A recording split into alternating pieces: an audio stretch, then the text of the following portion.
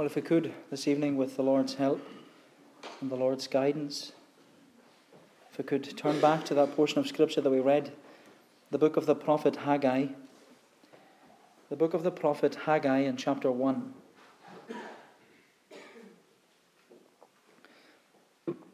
Haggai chapter 1, and if we take as our text the words of verses 7 and 8. Thus says the Lord of hosts, consider your ways. Go up to the hills and bring wood and build the house, that I may take pleasure in it, and that I may be glorified, says the Lord. But particularly the words, build the house, that I may take pleasure in it, and that I may be glorified. Build the house, that I may take pleasure in it, and that I may be glorified.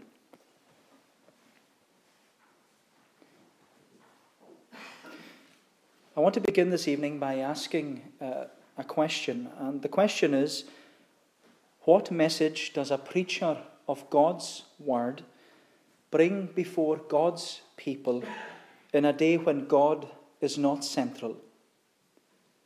What message does a preacher of God's word bring before God's people in a day when God is not central? And I want to answer that question by saying that the words of the prophet Haggai, which applied in his day, they are the same words which apply to us here in Barvas. Because Haggai was a preacher of God's word who brought before God's people a clear message in a day when God was not central. And the message which Haggai brought before God's people was, consider your ways. Go up to the hills and bring wood and build the house, that I may take pleasure in it and that I may be glorified. And I want to say, as a word of introduction this evening, that the reason I am your minister is not least because I love this community and I have a heart for the people in this community, and I want to see people saved and I want to see the Lord's people built up. But above all that, it is because of these words that God has appointed me here at this time to be your minister. It will be 2 years ago tomorrow since I was ordained and inducted in this charge. It will be 2 years ago tomorrow since I promised to you before God, as our blue book puts it, I accept and close with a call to be the pastor of this congregation and promise through grace to perform all the duties of a faithful minister of the gospel among you. 2 years isn't a long time. And I have a lot more to learn and a lot more to do in order to be a faithful minister of the gospel. But the reason I am here is because of these words. And I want to share this with you this evening because I believe that these words of the prophet Haggai, which applied in his day, are the same words which apply to us here in Barvas. Because if you remember, when I was a student here, I came here on placement in the summer, and then I was here again for 3 weeks in January. And during those 3 weeks, we looked together at the book of the prophet Haggai. And when I preached the same text which I'm preaching this evening, when I preached it 3 years ago, after the service, our session clerk, he highlighted to me from the history of Barvas Free Church, from that little Pronican booklet which was made when Calamian was here. And it reads there that in the history of Barvas Free Church, when the church was experiencing difficulties, there was difficulties between the United Free Church and the Free Church, and the United Free Church had taken over this building. And so a short-term solution was to use a makeshift building across the road called the Zinc Church, made of corrugated iron, and the foundation is still there to this day. But in 1933, when everything was settled and the church was refurbished and it was officially opened, the opening address was taken from Haggai 1, verses 7 and 8. Thus says the Lord of hosts, consider your ways, go up to the hills and bring wood and build a house, that I may take pleasure in it, and that I may be glorified, says the Lord. And at that time, I thought, well, that's an interesting story. That's interesting history. But that night, the Lord pressed upon my heart that if I was ever to end up being in Barvas, it would be through that text and that text alone. And so that was that. I left it. I said to the Lord, if you're going to call me, it's through that verse. And so I went back to the Free Church College for my final semester, wondering in the back of my mind where I'm going to end up. And anyway, on the first Tuesday after coming back to college, after classes, we always had worship. And we started on the Tuesday afternoon reading through the book of Exodus. And so on Tuesday afternoon, we read through Exodus 1. On Wednesday afternoon, we read through Exodus 2. On Thursday afternoon, we read through Exodus 3. And then on Friday afternoon, one of the professors stood up and he announced that we're going to read Haggai chapter 1. And in the professor's reading of this passage, he stressed these words. And he stressed their relevance for us as the church today. That as preachers of God's word, we are to encourage the people of God in a day when God is not central to build the house, that the Lord may take pleasure in it and that his name may be glorified. And so from that moment in college, I knew that if Barvas Free Church signed the call, I would come. And so here we are, 2 years on. And now as a preacher of God's word, I want us to remind ourselves as God's people of this glorious message in a day when God's word, not God, is central. Because we're being urged to consider our ways.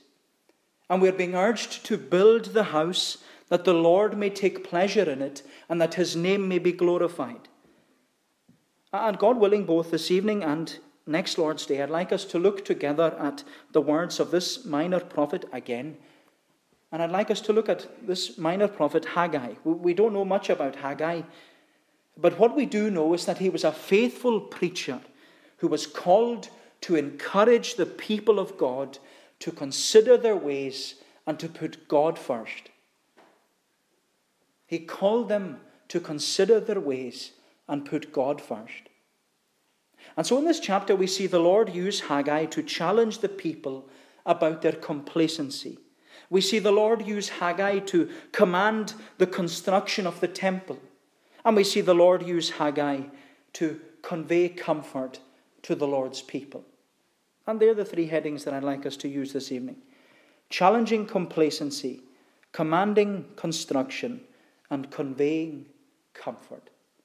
Challenging complacency, commanding construction, and conveying comfort. So if we look firstly at challenging complacency. Look at verse 1. In the 2nd year of Darius the king, in the 6th month, on the 1st day of the month, the word of the Lord came by the hand of Haggai the prophet to Zerubbabel the son of Shealtiel, governor of Judah, and to Joshua the son of Jehozadak the high priest. Thus says the Lord of hosts, these people say the time has not yet come to rebuild the house of the Lord. And so the history which surrounds this short book of only 38 verses, and the events which take place in this book, they're only over a short period of time of only 4 months. But the background to what's going on during the short ministry of the prophet Haggai is one which was not expected. Because we find the Israelites having returned from exile in Babylon and they're rebuilding the city of Jerusalem. But they're not rebuilding the temple. But just to, I suppose, recap briefly on the history of the children of Israel, in order to understand where we are when we come to this book. As you know, the Israelites, they were God's chosen people. They were the nation upon whom God had set his love and ordained that they were to be a light to the Gentiles, and that through them all the nations of the earth would be blessed. But the condition of experiencing blessing was dependent upon the obedience of the Israelites. And the condition was that they were to love the Lord and worship only him. But the history of the Israelites, when you read through the history, it was a history of failure. because they repeatedly turned away from the Lord and they turned to worshipping idols. And even though the Lord was patient with them and the Lord graciously warned them time and time again throughout many periods of history and through many prophets of the Lord, the people of Israel didn't listen. And the Lord promised that judgment would come if they didn't change their ways and turn back to the Lord. But still, they didn't listen. And so in 586 BC, a key date to remember, the nation of Israel then, 586 BC, the nation of Israel was invaded by the Babylonian king Nebuchadnezzar. And the Israelites, they were taken off into exile in Babylon. And in Babylon, they were made to live under a foreign king and live in a foreign land, and they were made to worship foreign gods. But in the process of time, God, in his mercy, allowed a Persian king by the name of Cyrus to overthrow the powers of Babylon. And long before this event, the Lord had said that he said through the prophet Isaiah that there would be one called Cyrus whom the Lord would raise up to build up Jerusalem and set the exiles free. And so 48 years later, 538 BC, Cyrus, king of Persia, he issued a decree authorizing the Israelites to return to Jerusalem and rebuild the temple. And as you would expect, on returning to their own land, having been exiled in Babylon, on returning there would be this hope of new life. There would be this joy of new beginnings and this desire to rebuild. And there's no doubt that those who returned, they did so full of enthusiasm and excitement, where they were looking to all the Lord's promises of a glorious future for his people finally being fulfilled. And everything looked so promising for them. But it wasn't long until they ran into problems. Because on returning to Jerusalem, the first task of the Israelites was to rebuild the temple. The temple was to be their primary object because that was their place of worship. It had been due to their neglect of the temple that the Israelites had gone into exile. But now they were to rebuild their lives and rebuild the temple and renew their worship and rededicate themselves to the Lord. And so the work to rebuild the temple began. And the Israelites, they appointed new priests and they put in new structures, and there was all this enthusiasm as many people gathered at the temple ruin to sing to the Lord.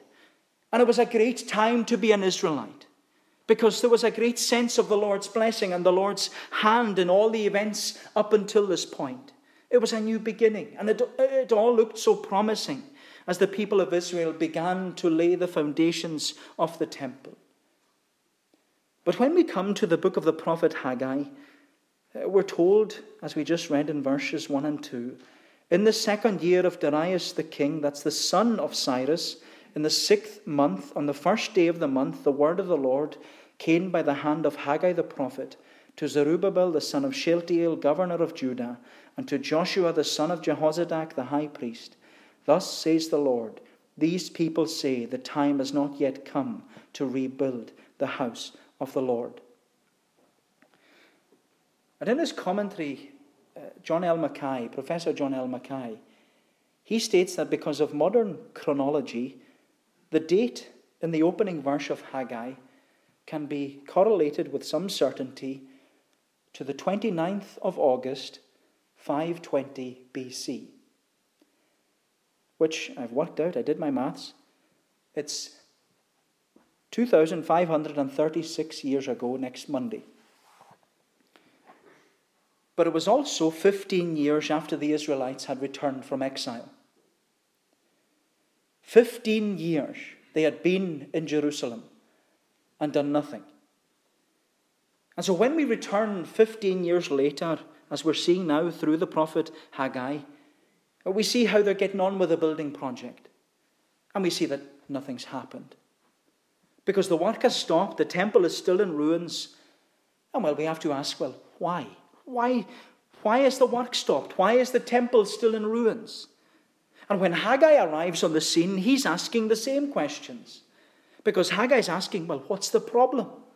What's holding the work back? Why is the temple not rebuilt by now? You have been back in Jerusalem for 15 years, but why is the temple still in ruins?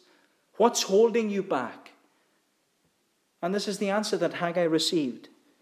The time has not yet come to rebuild the house of the Lord. The time has not yet come. But the truth was, the time had come. The reason the Israelites had returned to Jerusalem 15 years earlier, the reason they came back in the first place, was because the time had come to rebuild the temple. This was the reason they wanted to return from exile. They wanted to rebuild their temple. They wanted to rededicate themselves to the Lord. And when they returned, they had every intention of rebuilding the temple, because they'd returned with so much zeal and so much enthusiasm and so much excitement. And they believed that they had learned all their lessons from the past, when they had neglected the temple and turned away from the Lord. And when they returned, they wanted to start afresh. They wanted a new beginning. They wanted to follow the Lord wholeheartedly. They wanted to rebuild the temple and dedicate themselves to the Lord, that they were not going to make the same mistakes again. But what we see here is that, sadly, what started out with good intentions very quickly fell away.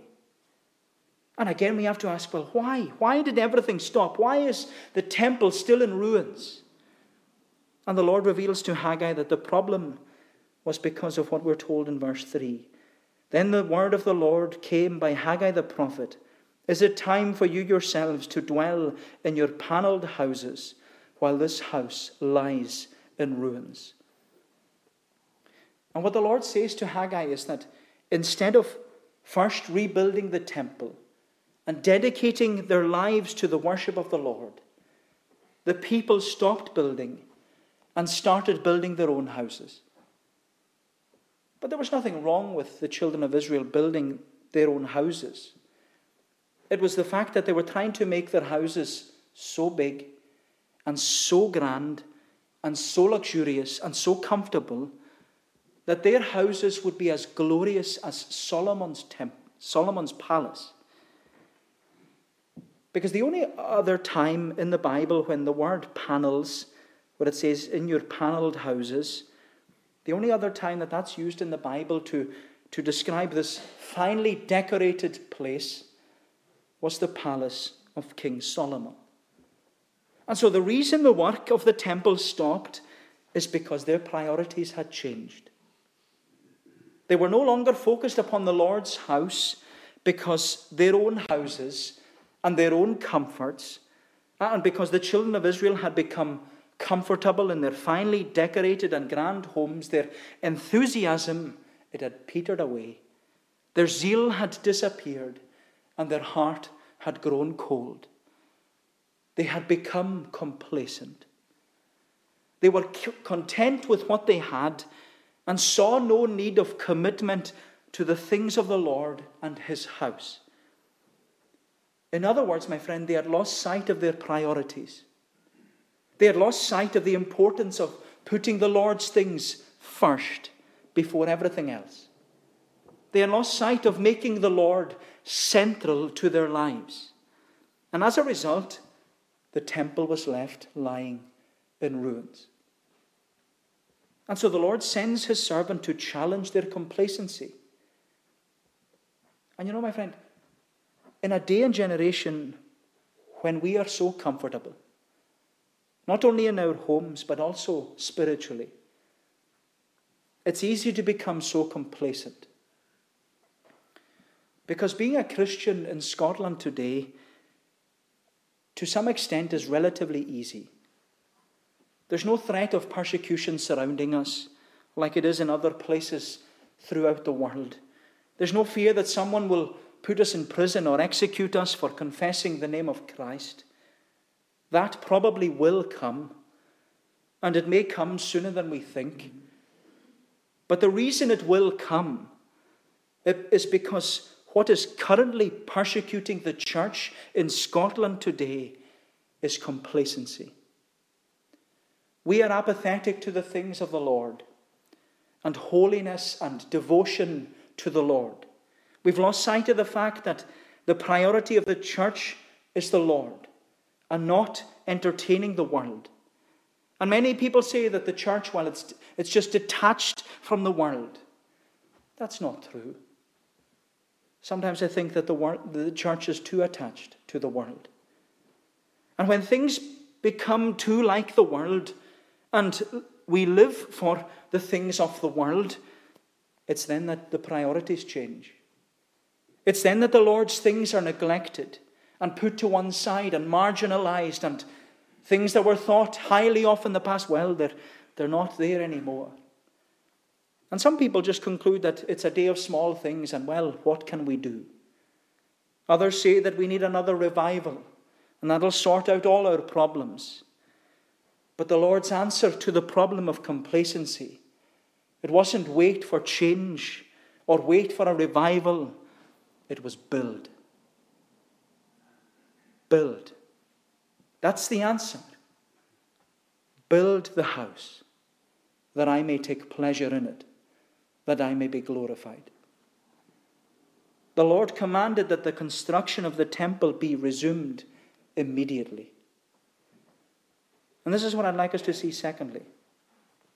We've seen that the Lord's prophet is challenging complacency, but secondly we see the Lord's prophet commanding construction. Commanding construction. We'll read our text again. Thus says the Lord of hosts, consider your ways. Go up to the hills and bring wood and build the house, that I may take pleasure in it, that I may be glorified, says the Lord. The construction of the temple, it had started so well, begun with so much zeal and enthusiasm and good intentions, but now it was abandoned. It had been left to ruins. And as we've seen, the reason the temple was in ruins was because of the complacency of the Israelites.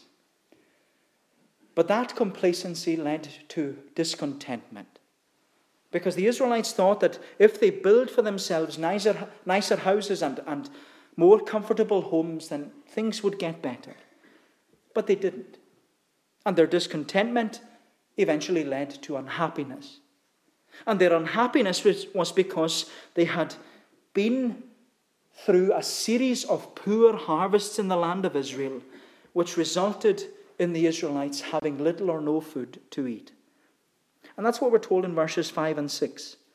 It says, now therefore, thus says the Lord of hosts, consider your ways. You have sown much and harvested little. You eat, but you never have enough. You drink, but you never have your fill. You clothe yourselves, but no one is warm. And he who earns wages does so to put them into a bag with holes.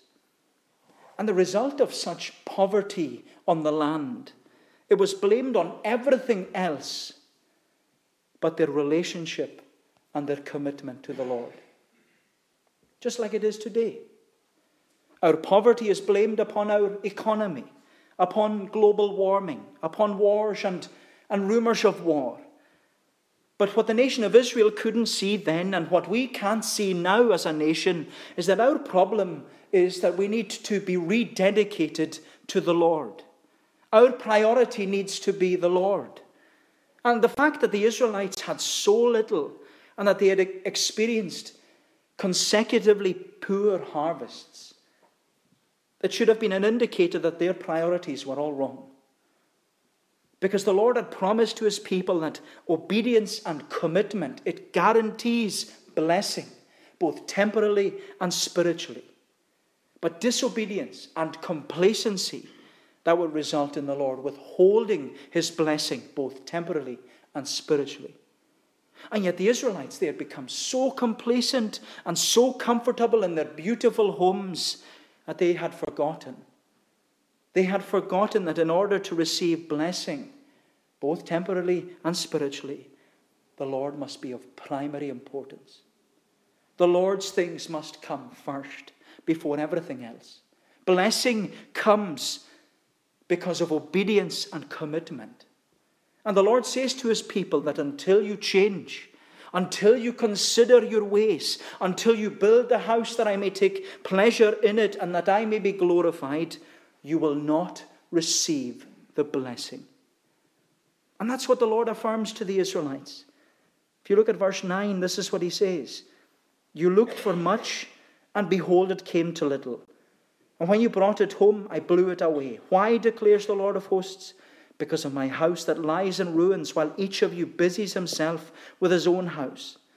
Therefore the heavens above you have withheld the dew, and the earth has withheld its produce. I have called for a drought on all the land, and the hills, on the grain, the new wine, the oil, on what the ground brings forth, on man and beast, and all their labours. And the Lord is saying, until you change, until you consider your ways, until you build the house that I may take pleasure in it, that I may be glorified, you will not receive the blessing. And with this, the Lord, through his prophet, was commanding construction. He was commanding the Israelites to get back to building the temple because they had wasted so much of their time upon themselves. The Lord said, my house lies in ruins, while each of you busies himself with his own house. My friend, the problem which the Israelites had is that they didn't have time.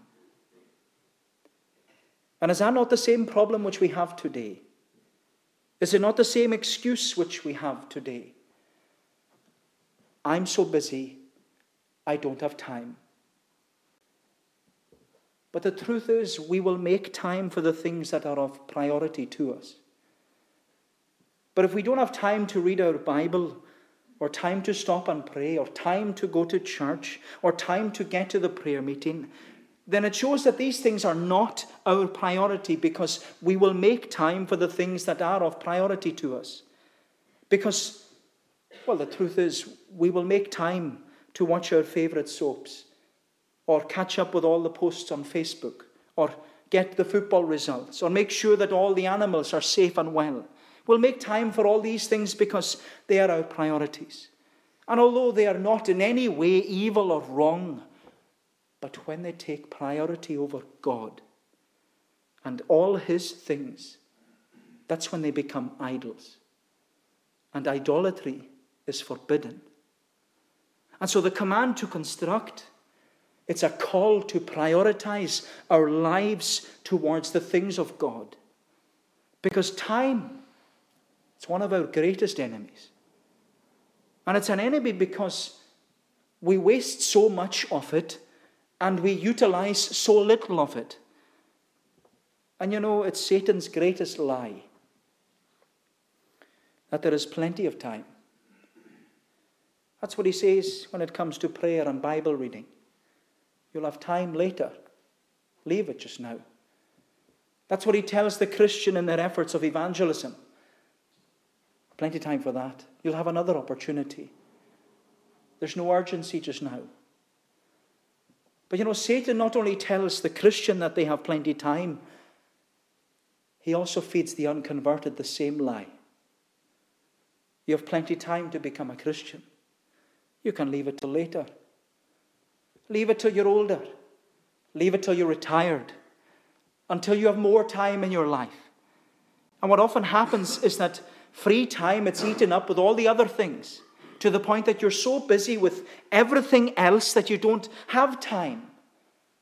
But the solemn reality about time is that if you don't have time for Jesus in this life, then he has prepared an eternal hell for you, where there is no time. Because there is no time in hell. No time, which means that it will never end. And you of all people, you should know that after me being your minister for 2 years, that there is one place I don't want you to end up, and that is hell. But the real question is, does your soul bother you enough to do something about it? Don't make any more excuses. Don't tell me you don't have time. You just come. You commit yourself to following this Jesus. You make him the priority in your life. And you make him the priority in your death. Because that's the call to become a Christian. It's the call to put God first. It is to do as Jesus says, seek first the kingdom of God and his righteousness, and then all other things shall be added unto you. Seek first the kingdom of God. And it was John Stott, when he was commenting on that text from Jesus in the Sermon on the Mount, the words, seek first the kingdom of God.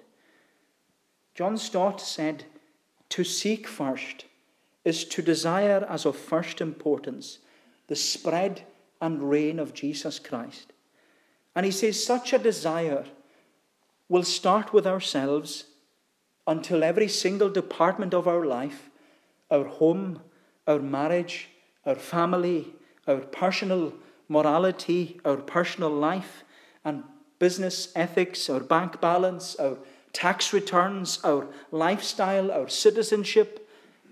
It will affect every department until everything is joyfully and freely submissive to Christ. And he says it will continue.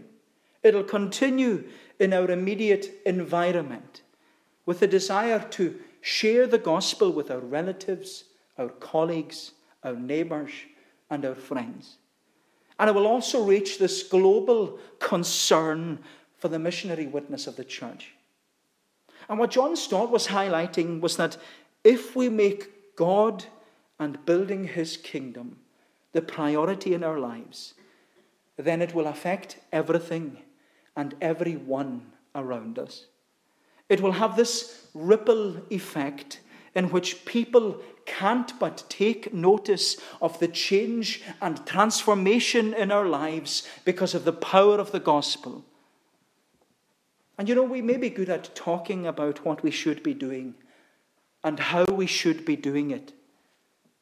We may have the mind that God deserves all the glory and the honor and the praise, and that the salvation of sinners is our top priority. We want to see this church filled. We want to see people sitting on these pews and listening to the gospel.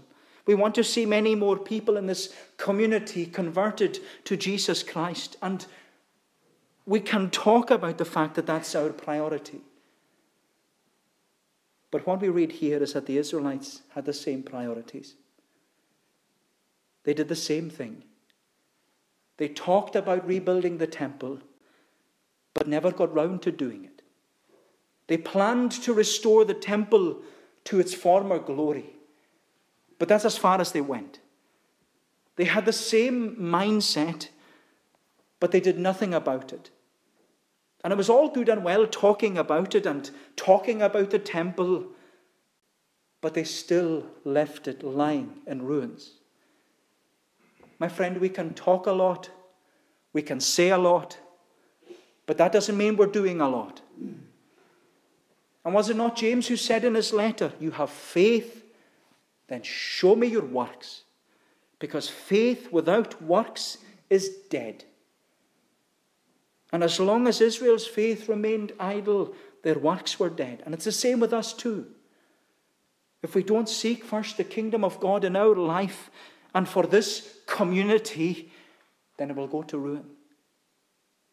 It will go to ruin. And this is the frightening warning of Scripture, that our priority, no matter how busy our life is, we need to make the kingdom of God our priority. We need to find time to work in the kingdom of God. We need to be committed to building the kingdom of God, because the Lord is commanding construction. Build the house, that I may take pleasure in it, and that I may be glorified. This is the call to go. To go into the week ahead and compel them to come in, that the Master's house may be filled. I love those words in Luke 14. Compel them to come in. Lovingly invite them to come in. To come in that the Master's house may be filled. But before the people were to resume constructing the temple, before they were to go and pick up all the tools, the Lord conveys his comfort to them. And that's what I'd like us to look at thirdly. We've seen the Lord's prophet challenging complacency. We've seen the Lord's prophet commanding construction. But lastly, we see the Lord's prophet conveying comfort. Conveying comfort. Look at verse 12 with me. Then Zerubbabel the son of Shealtiel and Joshua the son of Jehozadak the high priest, with all the remnant of the people, they obeyed the voice of the Lord their God and the words of Haggai the prophet, as the Lord their God had sent him. And the people feared the Lord. Then Haggai the messenger of the Lord spoke to the people with the Lord's message, I am with you, declares the Lord. When Haggai the Lord's prophet challenged their complacency and commanded the construction of the temple, the people responded positively. We read that they obeyed the voice of the Lord, their God, and the words of Haggai the prophet. But what conveyed to the Israelites the greatest comfort in building the house of the Lord is that the Lord promised them, I am with you. I am with you. And my friend, the promise of the Lord's presence when working to build his church, it's a glorious promise. And it's a promise which has been given again and again and again to his people throughout the history of his church. It was the same promise that was given to Abraham and to Isaac and to Jacob. The Lord said, I am with you and will keep you wherever you go. It was the promise given to Moses when he thought that he was too inadequate and too inarticulate to go and speak to Pharaoh. The Lord said to Moses, I will be with you and your mouth, and I will teach you what to do. And it was the same promise that was given to Joshua, the successor of Moses. The Lord said to Joshua, as I was with Moses, so I will be with you. And this is the promise that was given to Gideon. He was called by the Lord to fight the Midianites. And the Lord said to Gideon, I will be with you, and you shall strike the Midianites as one man. And even the Israelites, when they were going to be assured of the Lord's presence, they were assured of his presence just before they went into exile. Because through the prophet Isaiah, the Lord said, fear not, I am with you. Be not dismayed, for I am your God. I will strengthen you, and I will help you. I will uphold you by my righteous right hand. But this promise of the Lord and this act of the Lord in conveying comfort to his church, it's not just confined to the Old Testament. Because was it not the same promise and word of comfort which was given to the disciples of Jesus as Jesus ascended into heaven, where Jesus said to them, go and make disciples of all nations, baptizing them in the name of the Father and of the Son and of the Holy Spirit, teaching them to observe all that I have commanded you. And behold, I am with you always, even unto the end of the world. My friend, the promise still stands. And the Lord is still conveying his word of comfort to us. I am with you. I am with you. How do you think I stand up here every week? It's not my strength. It's this promise. I am with you. And so when we say that we can't speak up for Jesus, he says to us, I am with you. When we think that we're inadequate like Moses, he says, I am with you. When we're inexperienced like Joshua, I am with you. Insignificant like Gideon, I am with you. Weak like all the Israelites, I am with you. Uneducated like all the disciples, I am with you. The Lord says, I am with you. I am with you. I am with you. And as we shall see more next week, the Lord is with us, not in the glory cloud of the temple, but in our heart. Christ in you, the hope of glory. We are the temple of the Holy Spirit. And when the Lord dwells in our heart, he is with us wherever we go and whatever we're doing.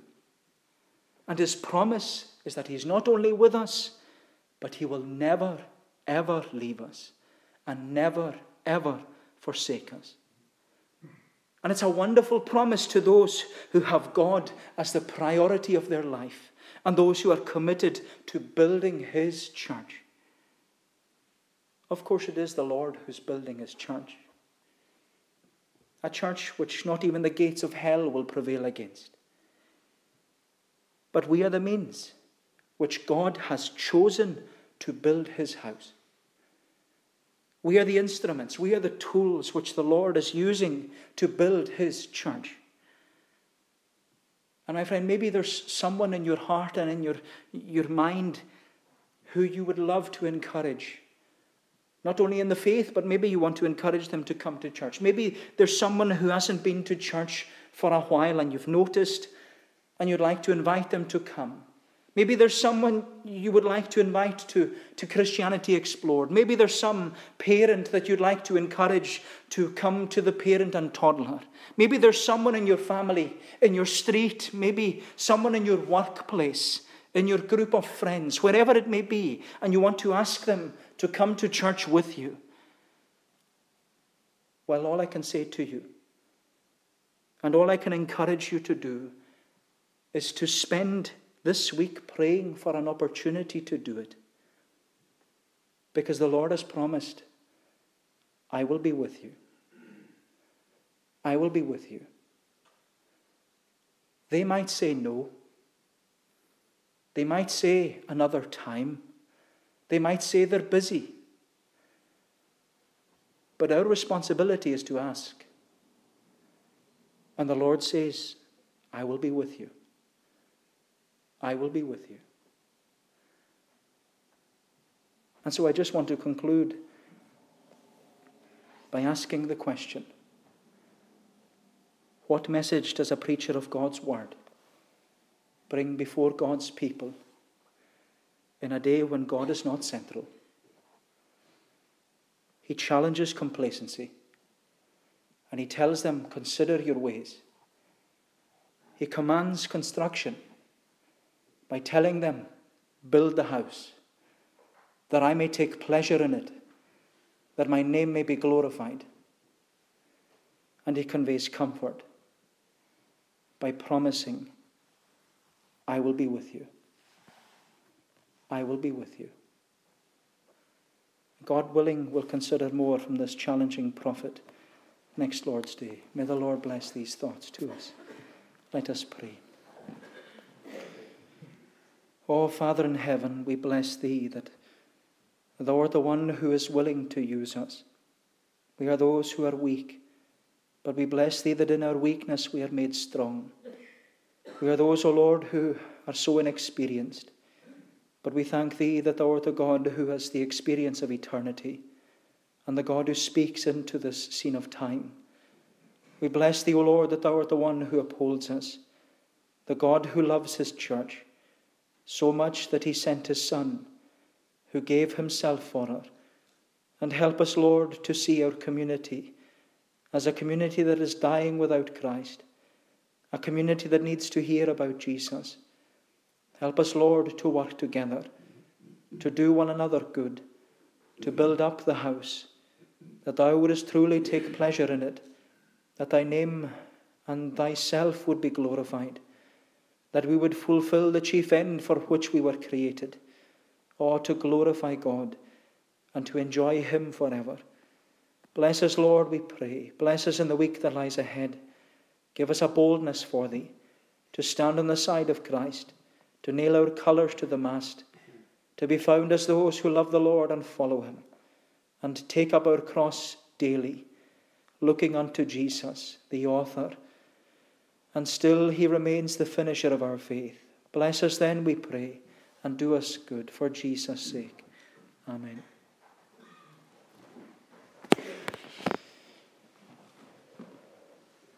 We shall conclude by singing in Psalm 127.